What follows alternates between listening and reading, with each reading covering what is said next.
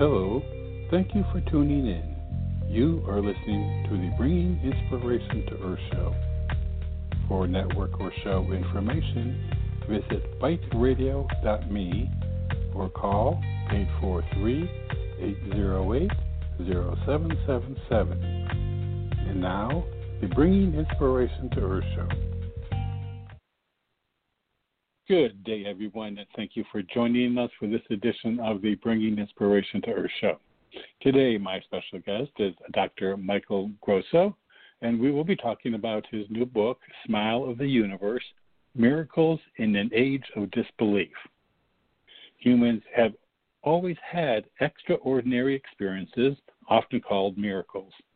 An account of reported miraculous phenomena, Smile of the Universe takes us beyond conventional religion and science to explore the outer reaches of human potential. Grounded in true stories and matters of fact, Michael Grosso argues for the reality of a great mind and for the human ability to communicate with that mind. In an age of disbelief, it presents a fact-based template for experimental spirituality and makes the case that every one of us, rightly understood, is the smile of the universe. Michael Grosso obtained his Ph.D. in philosophy from Columbia University and has taught philosophy and humanities at New Jersey City University, City University of New York, and elsewhere. An artist and independent scholar, he divides his time between consciousness research, miracle hunting, and painting. Michael's book is available at Amazon.com and other book outlets, and you can also check out his blog, Consciousness Unbound. Okay, with that, we're there. Welcome to the show, Michael. Well, thank you. I'm happy to be here. I'm really happy to have you because this is going to be a fun topic, and I hope that we'll brighten up the listeners' day. So let's start with miracles. I mean, and later on in the show, I want to talk about our environment today and miracles, but we could certainly use a few. So right. One of the parts of your book, you kind of lay out the history behind the word and various types of interpretations of what miracles are. So after this research in the book, how would you define miracle or miracles? Well, yeah, I basically use the word miracle because of its rhetorical and cheerful overtones.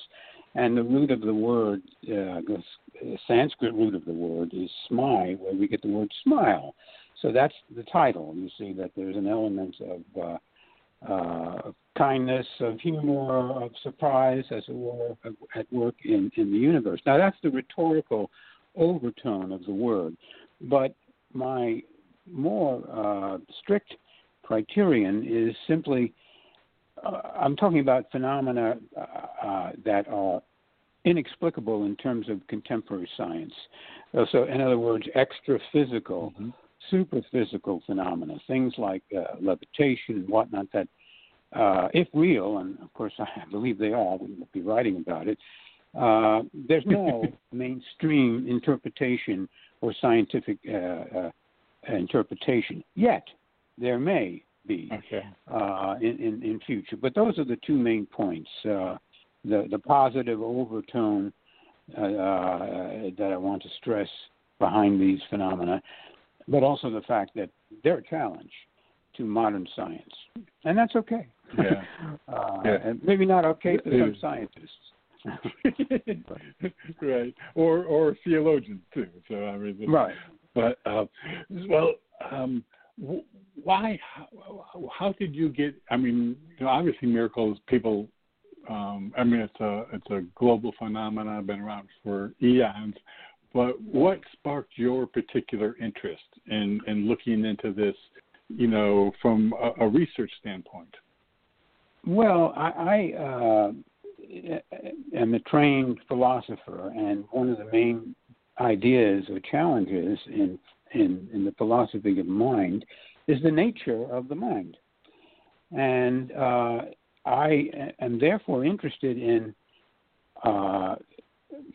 the course of my, let's say, research on the philosophy of mind, I noticed that most philosophers and people who argue about this stuff leave out the whole realm of the paranormal, the miraculous, the inexplicable, the extra-physical. And I said, well, that's a mistake. And I knew it was a mistake because I myself have had experiences that are inexplicable, precognitive, and all kinds of stuff.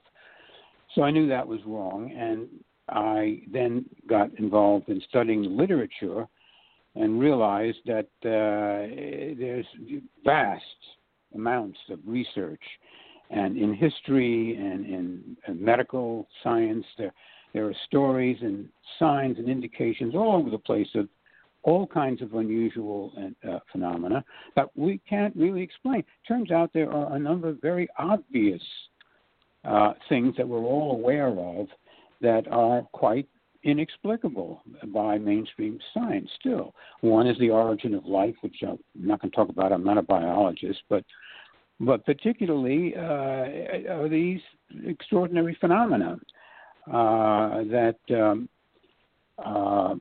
I came across, particularly when I was studying the history of religion, and so that's pretty much a combination of my own experience and the need to challenge what struck me as being completely missing in the mainstream approach to the philosophy of mind.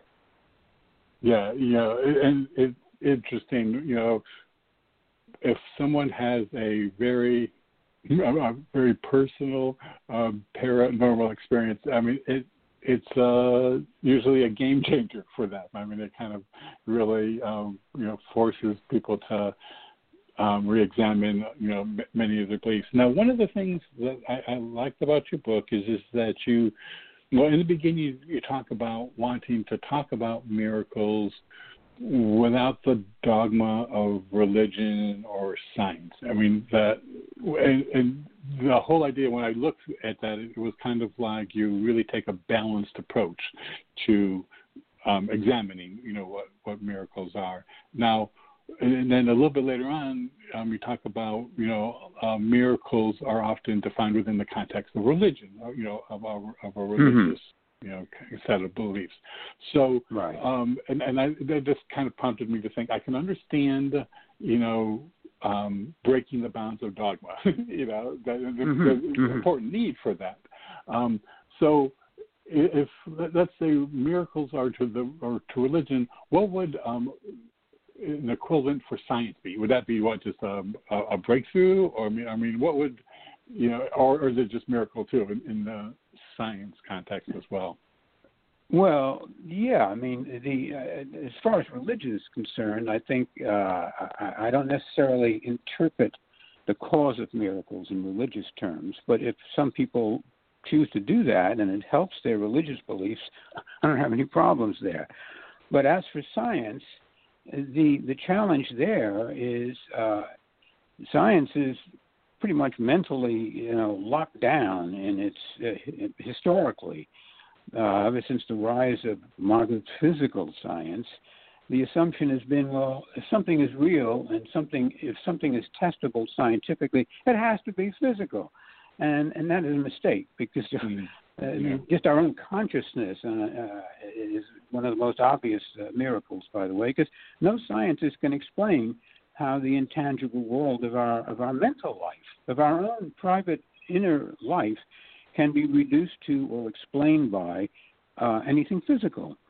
So I'm more into challenging science, and as far as religion, that's a very personal thing. And I'm not trying to challenge.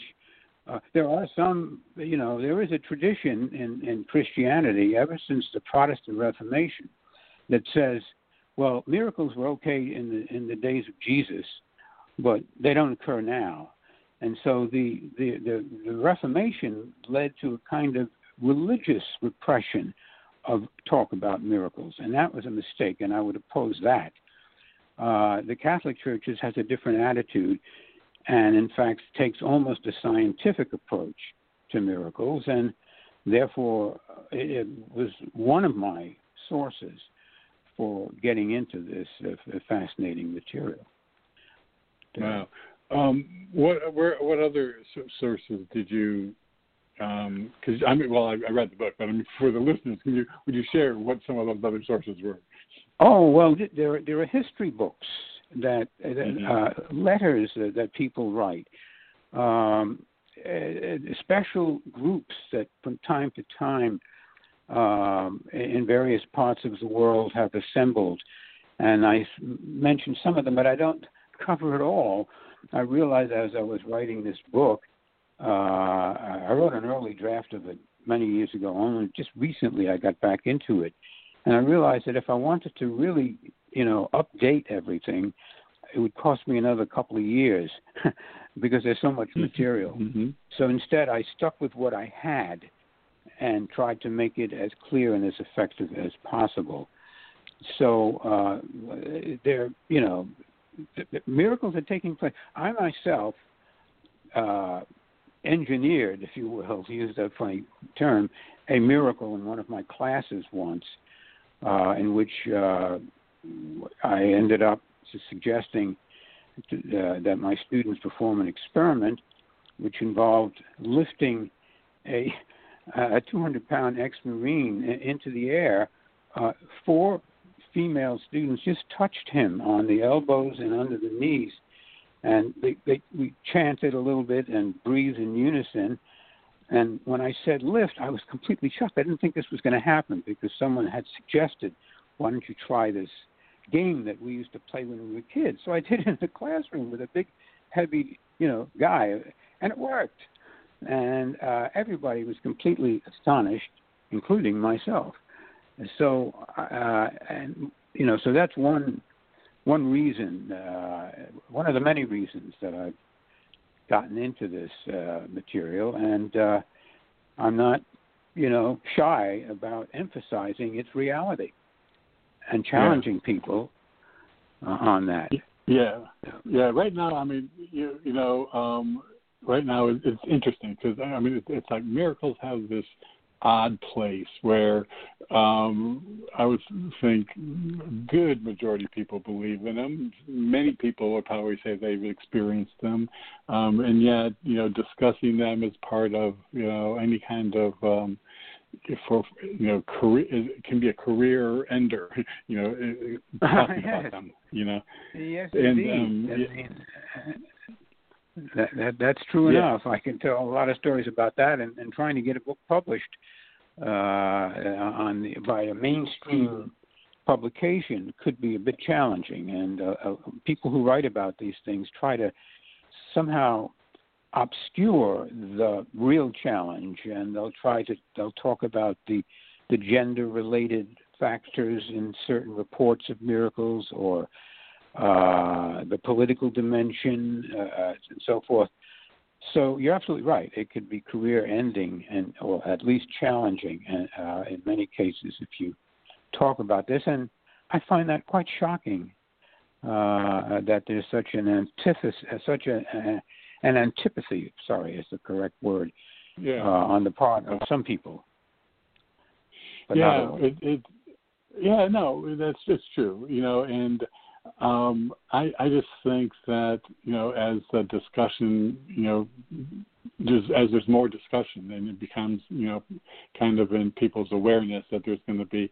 Do you feel that in the last 5-10 years that there's more of a discussion that it's that some of that prejudice or that preconceived ideas, that some of that is giving way to maybe people believing more?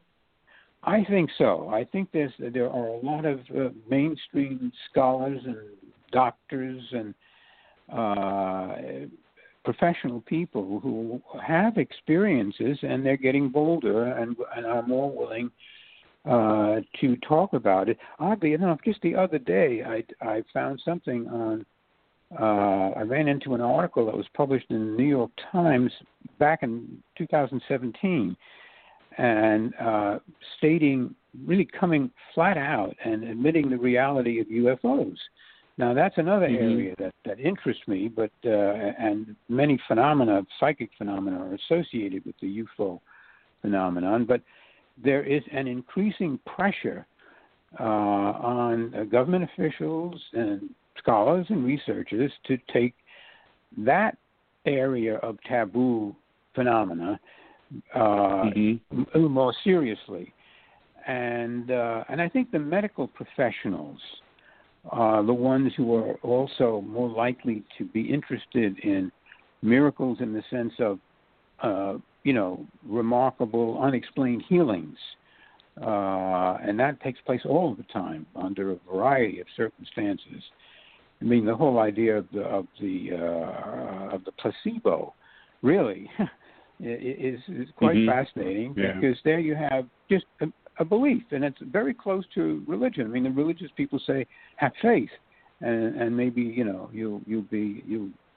get something out of that faith, and scientists tend to discard that very notion, but that may not be the case. It may be that your attitude toward the possibility of something could increase the plausibility or the possibility of it actually occurring.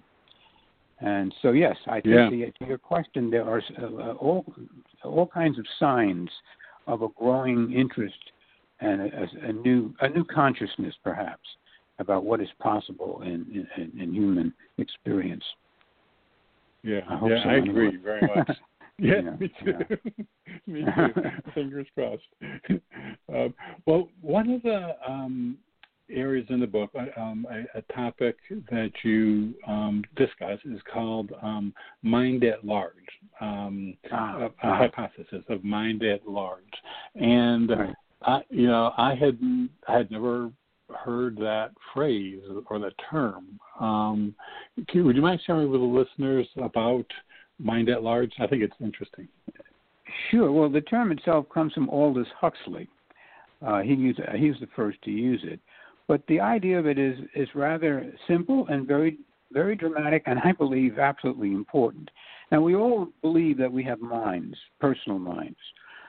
Some scientists say the mind is an illusion and all we really have are brains, and I think that's nonsense. I'm not going to argue against that.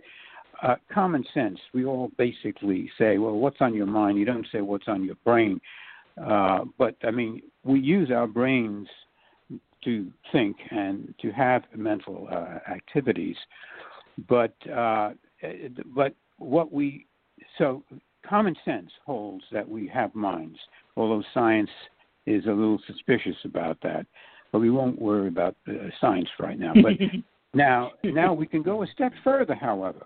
When we study the mind, there are certain features or aspects of mental life, both which can be analyzed philosophically and as well as empirically, which suggest that our personal minds overflow on special occasions, so often unexpectedly, into other minds. So when you think about it, our bodies are clearly separate in space, right? I mean, your body is, I'm not sure where you're located. I'm in Charlottesville right now, and we've got a lot of space between us. But our minds are not in space to begin with. The mental, try to grab hold of yesterday's dream. Try it. It's not tangible. It's a mental event.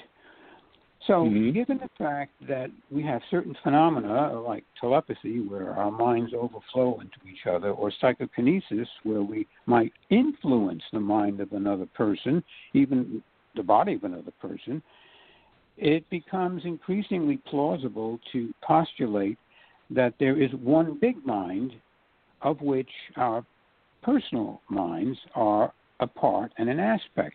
And that, of course, would explain how things like telepathy are possible. At a deep level, my understanding is our minds, your mind and my mind, are connected, are part of a single mind. Think about mind. You can't divide it up into fragments. Take any mental quality or effect that you can identify. It's not like a part of the body that we might associate with the mental.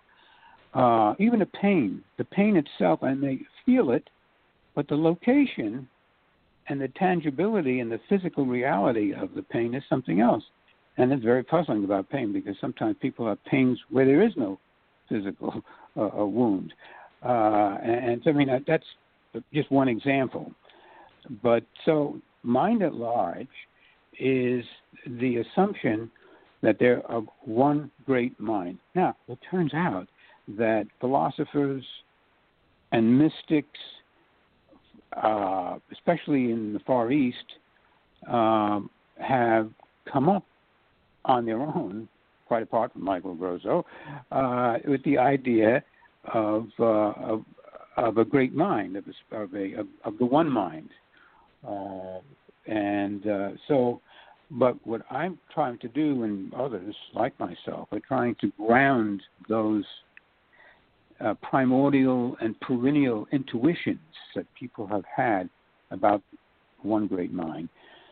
We're trying to make it more credible and more piece by piece believable by looking at specific examples and showing how our minds are connected in all sorts of fascinating ways. So I don't know if it makes the notion clear. One mind. So how would you differentiate that from the idea of a collective unconscious or God or universe? Absolutely. Yeah, God comes in, because I think traditionally, I mean, I am not and I am religious. Okay, both. I'm religious in the sense that I respect people who have religious beliefs. Whatever their beliefs are, I respect anyone's beliefs. But I suspect, my theoretical attitude is that there is one underlying mind that all human beings are part of, but different traditions and cultures and different periods of history have interpreted some of the more unusual experiences that they've had in the light of that, in light of the mind, and they call it God, or they call it an angel, or they call it a devil if it's on the dark and shadowy side. So I believe that when I talk about the one mind, I'm being sort of a minimalist. I'm saying what the raw, basic, underlying fact that we are allowed to assume. Whereas, if your experience, by you I mean any person's experience or culture, has tunes into one aspect of mind at large, which is part of their tradition, I don't have a problem with that. I don't, obviously, we have, throughout history, human beings have named things differently, named their extraordinary experiences, explained things differently. But what I hope to have done in this book, and again, I'm not the only one who has worked with this idea, is to suggest that there is an underlying oneness of mind and spirituality that explains, in the end, all of the different religions and all of the personal, unusual experiences that people have. Because as long as we're alive, we're in our minds. And perhaps after we're alive, too. But that's another question, isn't it? That's a whole different which show. We could talk about I'm happy to talk about that if you like. But anyway, does that help my account it does, yeah. of the big mind? Big mind, I call it, simple.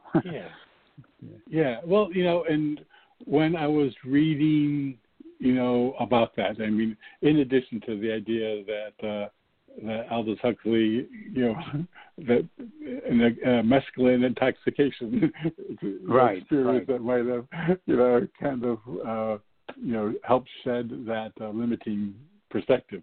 But what I liked about the idea of mind at large is that it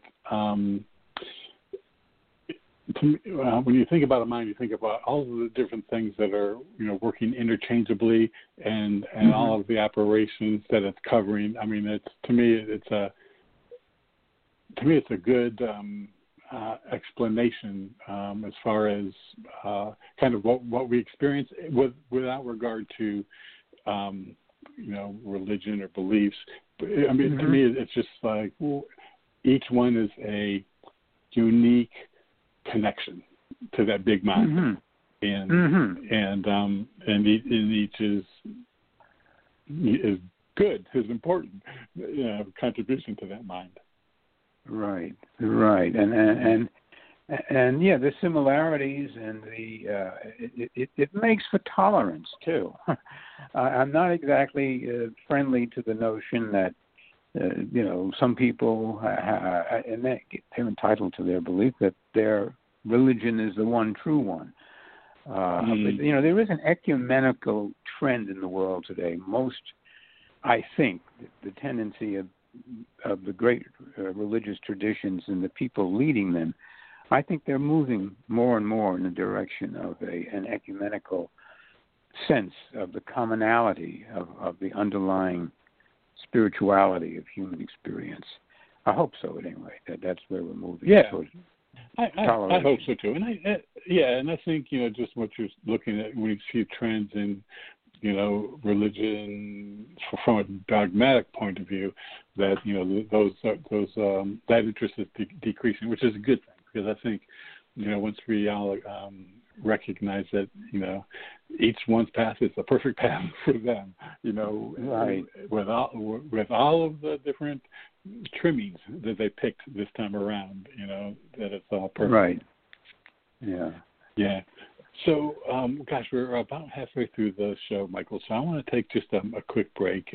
I do want to invite listeners, if you would like to call in and ask any questions, you can call in at 619-789-4359.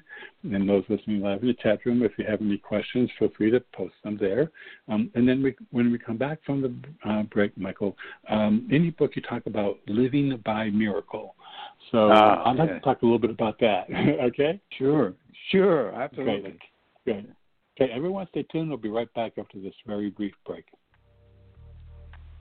Hello, this is Robert Sharp. I want to thank you for joining us and hope that you are enjoying today's show. Just a reminder that we have a wealth of information and resources available on our website, biteradio.me. There is a calendar of upcoming shows along with an archive link that will give you access to more than 1,400 shows we have had over the past 9 years. Also on the site is a link to the products and services we provide: books, photography, a wellness store, and self-publishing assistance. Our show is a free podcast on iTunes, Blog Talk Radio, iHeartRadio, and TuneIn. And you can subscribe for free on any of those platforms by using the links on our website homepage. We are on many social media platforms, Facebook, Twitter, LinkedIn, etc., and we also have buttons to those platforms at the top of our homepage. Our website, biteradio.me, has much for you to explore and enjoy. I also very much appreciate you supporting our guests, and especially today's guest. And now, back to the show. Okay, everyone, thank you for staying with us. Again, today my very special guest is Dr. Michael Grosso. We've been talking about his new book, Smile of the Universe, Miracles in an Age of Disbelief. And again, Michael's book is available at Amazon.com and other book outlets. Okay, so with that, we're back. Michael? Yep. Okay, great. So, living by miracle. What? Tell us a little bit about that. Yes. That is a phrase that I borrowed from the great poet William Blake, and where he says, I live by miracle. And so I thought that was kind of a neat phrase. So the question then is, what are the variables or the circumstances that allow for the occurrence of these unusual experiences that people have? And it turns out there are a number of things that we can talk about, but certainly probably the most important, or one of the most important aspects of living by miracle is spending a lot of time focusing your attention inwardly. The inner life, where we pay attention to our moods, our feelings, and what's going on inside of us is something that happens, by accident sometimes, or deliberately. Mm-hmm. By accident, when a person has a near-death experience, they're forced into their own minds, and that's when some extraordinary things tend to happen. The mystic, or the yogi, or the saint, or the ordinary everyday person who wants to tune in to his or her higher self, deeper self, richer self, will meditate and will try to reduce the distracting influences from the external world. That's why solitude, the monastic orders, and the Indian, let's say, Native American Indian vision quest is based on spending days by yourself in total solitude. Not eating, fasting, for example, is another way in which we sort of just slow up everything, slow up the biological process, slow up the input of stimuli, and when things get very quiet and the very uncluttered, so to speak, that's when there are greater likelihoods of insight, answers to prayers, apparitions of, we, for example, another example would be the dream state, where we're totally inside our minds. And very often paranormal phenomena take place in dreams. There's a lot of literature on that. So that's one aspect. But on the other hand, there is another way that living by miracle seems to work, and it's sort of the opposite. Instead of withdrawing, it involves excitement, firing the body up. For example, the dance cult of Dionysus in the ancient world is quite fascinating, in which the leader of that cult would get women. Women were more participants, and the men were sort of leading it in a way, but both of them together were necessary. And they would dance, they would get, and the curious thing is that they would emphasize climbing up mountains and finding lonely places at the top of mountains. And that's a process where you breathe heavily, you sweat, you get physically excited. So you see, you wonder, well, why? What's the connection between overdoing the stimuli and reducing the stimuli? Why are they both, you see, possibly ways of living by miracle? And the answer, I think, is this. Our normal mental life is designed to adapt to the physical world that we're struggling, our bodies have to survive in. So normally we're paying attention to things outside of us, to the things that will support us, help us, and so forth. That's normal life.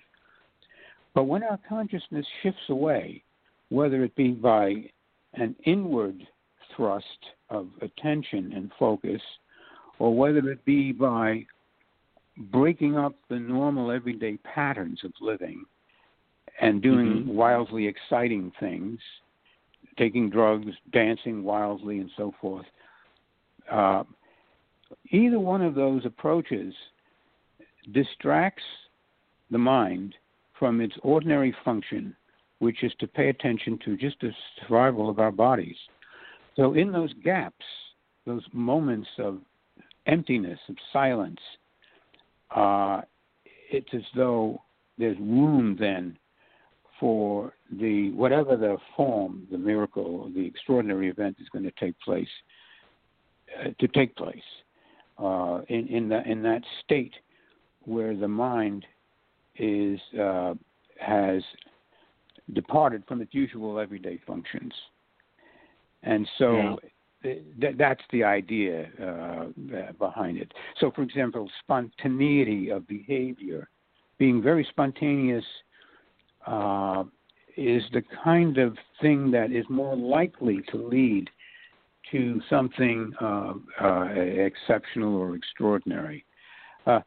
Miracles are not likely to happen while you're, at your job at every day, business, whatever it is. It's always the extraordinary situation where you're torn out of your normal context, and your consciousness, so to speak, is temporarily, naked, vulnerable, and things can happen. And they can be unpleasant sometimes. Some people go crazy. They get possessed in dark ways. Yeah. But others, you see, get a smile of the universe as a result of being totally disrupted. So that's the gist of behind that phrase about living by miracle. It's not ordinary everyday life that does it. It's being fractured or torn out of the normal context of life that seems more likely to do that. Right. And one of the important parts of the message in the book, for me it seemed, was to recognize that the miracles are happening all the time, around.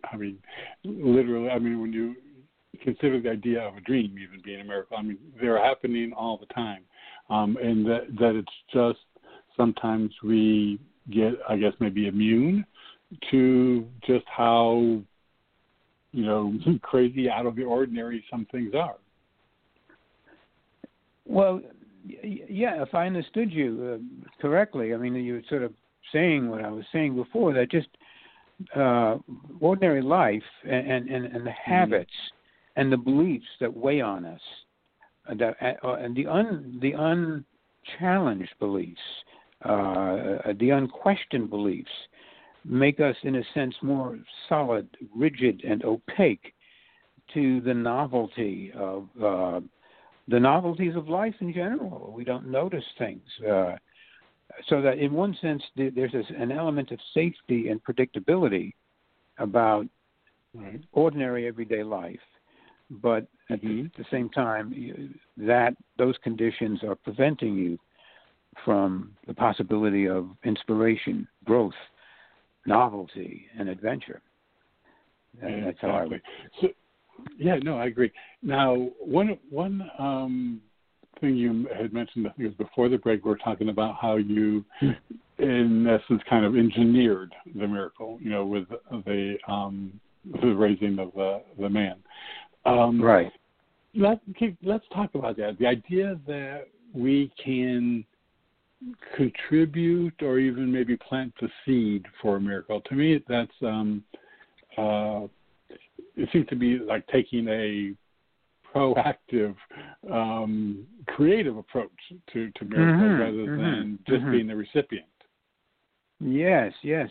Well, I think that the spiritual people throughout, the shamans, mystics, and all that, they take. They assume a positive, proactive stance. This exactly as you just phrased it, and they do it by what? Fasting, isolating themselves, or sometimes the opposite, joining groups and where there are sort of dance and music and so forth. I mean, as I pointed out before, there's the inner and the outer approach. But definitely, if a person wants to explore his or her inner life, there are many things that can be done. One thing I'd like to say is this, and I've had reason to note this fact lately more than once. These phenomena do require repetition and doing something. For example, I may have mentioned in my book the story of a weather changing phenomenon of an Indian mystic who was able to control the weather by chanting. But the point is, he did it for hours upon hours. In the case that I report in the book, by a man named Barker, I believe is his name, what he witnessed and what he saw and heard about. I mean, he saw the effect. He was in the middle of the storm when it was quieted down. But the person who was performing this operation, this chanting, went at it for maybe 8 or 9 hours nonstop. So I'm not saying that it always has to be like that. Sometimes these remarkable things just happen instantaneously. But in terms of being proactive about and living by miracle, as to come back to that phrase, I think it takes some extreme efforts. That's why when we're forced into extremities, these things happen. Extreme danger, near death, and the near death doesn't even have to be physically near death. There are people who just mentally are so depressed they might just be thinking of committing suicide, and then suddenly they'll have a near death experience. These are rare, but it happens, you see. Almost any circumstance where we are thrust into a situation where we're, so to speak, seriously threatened and discombobulated, our guard is lowered, as it were, and it's as though we're open. Inadvertently, we open ourselves up to the transcendent, to use that word, influx more readily under those circumstances. But, I think it's possible to change our lives. One of the odd things about this Pandora, did I say? Pandemic, is that... It was a Pandora's box. Yeah, right. It's a wonderful opportunity for some people who are being forced to sequester alone. I'm one of them, you know. I happen to live alone, so I'm more alone nowadays than I usually am, and more in than out, especially with 98 degrees weather every day. But I see this as an opportunity to get more deeply into myself. So we can all try things and do things if we want to awaken these potentialities in us, which is how I see the point behind your question. And we're not totally helpless and passive in the face of our miracle potential, so to speak. I like that. Miracle potential, for sure. Now, you said transcendent, open up to the transcendent. So is that different from the big mind? I mean, what do you mean by transcendent? Yeah, the word is used as a verb. It literally means climbing over. Literally. And so we're in sort of boxes. We're all in boxes that conceal and limit our perceptions. So any unusual event or effort on our part, or even an accident sometimes, bumping your head against something could serious bump in the head could sometimes cause a moment of transcendence. A dream. So it's the verb is of climbing over, of getting beyond your everyday perception of reality. That's one sense in which I use the word. But also the transcendent is sometimes used to describe, as you suggested before, the mind at large. The source of our transcendent experience is outside us. We, in our efforts to grow and evolve, attempt to transcend the limitations within us. I don't know if that's a helpful way of putting it, but that's what I would say about that word. Sometimes it's a nice word to use if you want to avoid religious associations. And I'm not anti-religious. I just trying to. No, I understand. I'm just talking about these phenomena that, apart from religious biases and apart from scientific biases, I think we need to create our own language and our own form of expression to escape the many depressing influences upon us.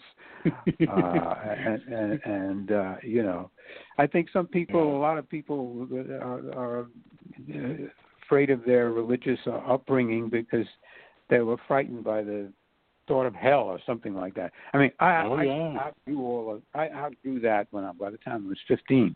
I just said to myself, I just don't believe God is a sadist and one is going to torture somebody for all eternity in hell. I don't believe that, period. And so sometimes we use different language to describe things that are spiritual. Yeah, and it's just like having a different, different languages. I mean, there's different ways of expressing the same thing. So, and that can make a big difference. I mean, if you tell somebody, last night God performed a miracle on me, he's going to shake his head. But if you just tell a story of an extraordinary thing that happened to you that's inexplicable, well, there might be a greater willingness to listen, unless the person is part of that religious belief system, and then they'll take it as confirmation. But I don't make those assumptions. I assume that everyone's got their own way of looking at the world, and we're not living in medieval times. This is modern scientific age, so I have to respect that way of looking at the world. Yeah. I'm in South Carolina, so whenever anything like that would seem miraculous that happens, it's like, God looked down on you, or it's they're quick to give God credit, for but but again, for me, I just it's not what you call it; it's just what it is. That really is what the interesting thing is. Yeah. So now, in your book too, you also address the idea of dialogue with the transcendent. So, and it was interesting. I think in there you used the example of automatic writing.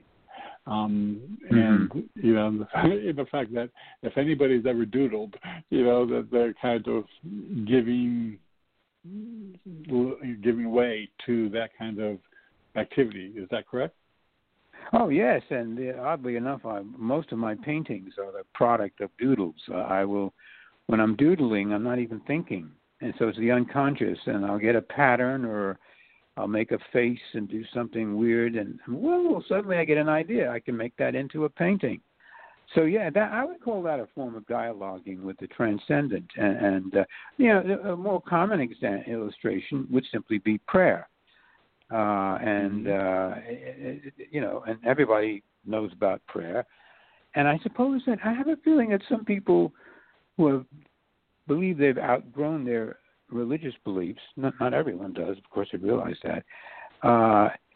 If you spoke to them about dialoguing with their creative unconscious, they would say, okay, I'll try that. But if you said, try praying to God, then they'll go, oh, no, I can't do that. I gave that up when I was.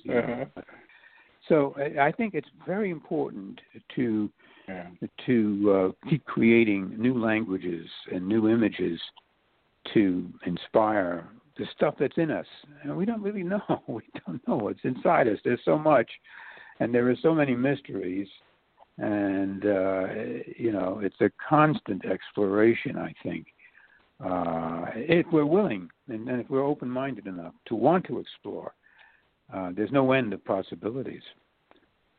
I agree. And it is in how you phrase things or approach things. Like the idea of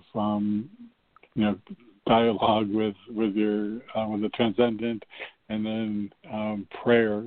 Saying a prayer. I mean, for some people, they're going to jump on the idea of prayer because it's within their frame of reference. Right. Like they know what the objective is. They know what to do. Mm-hmm. And they can go ahead and do that. And then for other people, it's no, give me a different way. I don't want to have to follow that particular way. Right. On the other hand, I used to watch my mother pray. I'm not going to put my mom down, right? I mean, she put me down, right? Yeah. Well, I used to really question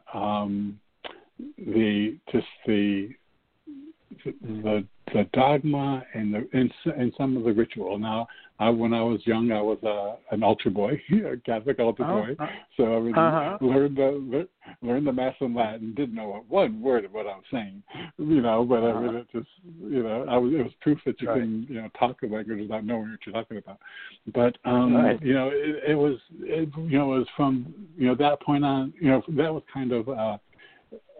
One of the things that I recognize that for some people it's familiar, and it's important to them for their frame of reference, and not for me, but that's okay. And I think it's just, and I think if we approach that, in today's environment, how we interact with people in general, that we would just have so much less fighting, so much less acrimony going around.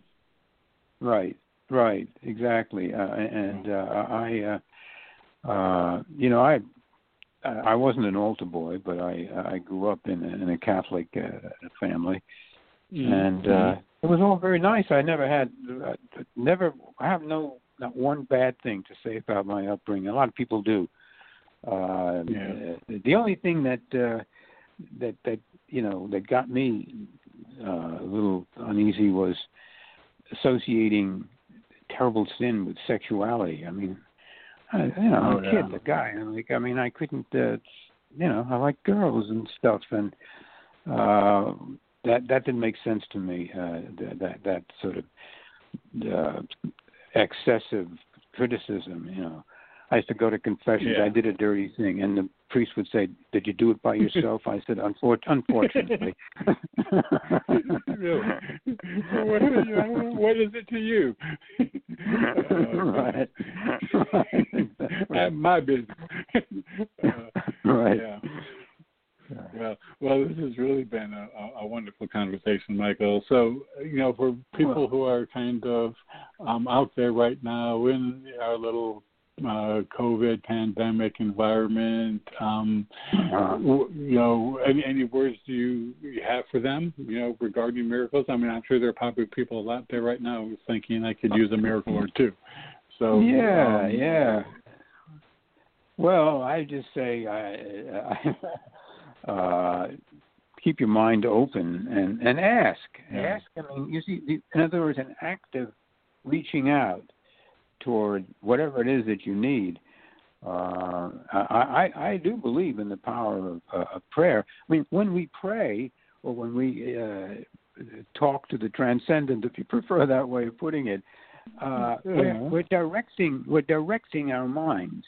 See, the movement of the mind in a certain direction can create effects. We didn't talk too much about psychokinesis, but the mind has powers that we completely tend to underestimate. And that's one of the main aims of my book, is to convince people that their own minds are a treasure trove of mystery and of power. So take the time out while you're sequestered home. Get into yourself. Explore your own mind. That's what I would say. Yeah, and create a few miracles. Engineer miracles for other people. Make their day. Well, thank you, Michael. I really appreciate your time. I really thank enjoyed you. Speaking with you. It was a great pleasure from my point of view, too. Thank you so much, Robert. Okay. You're very welcome. Bye-bye. All right, bye now. Again, everyone, today my very special guest has been Dr. Michael Grosso. We have been talking about his new book, Smile of the Universe, Miracles in an Age of Disbelief.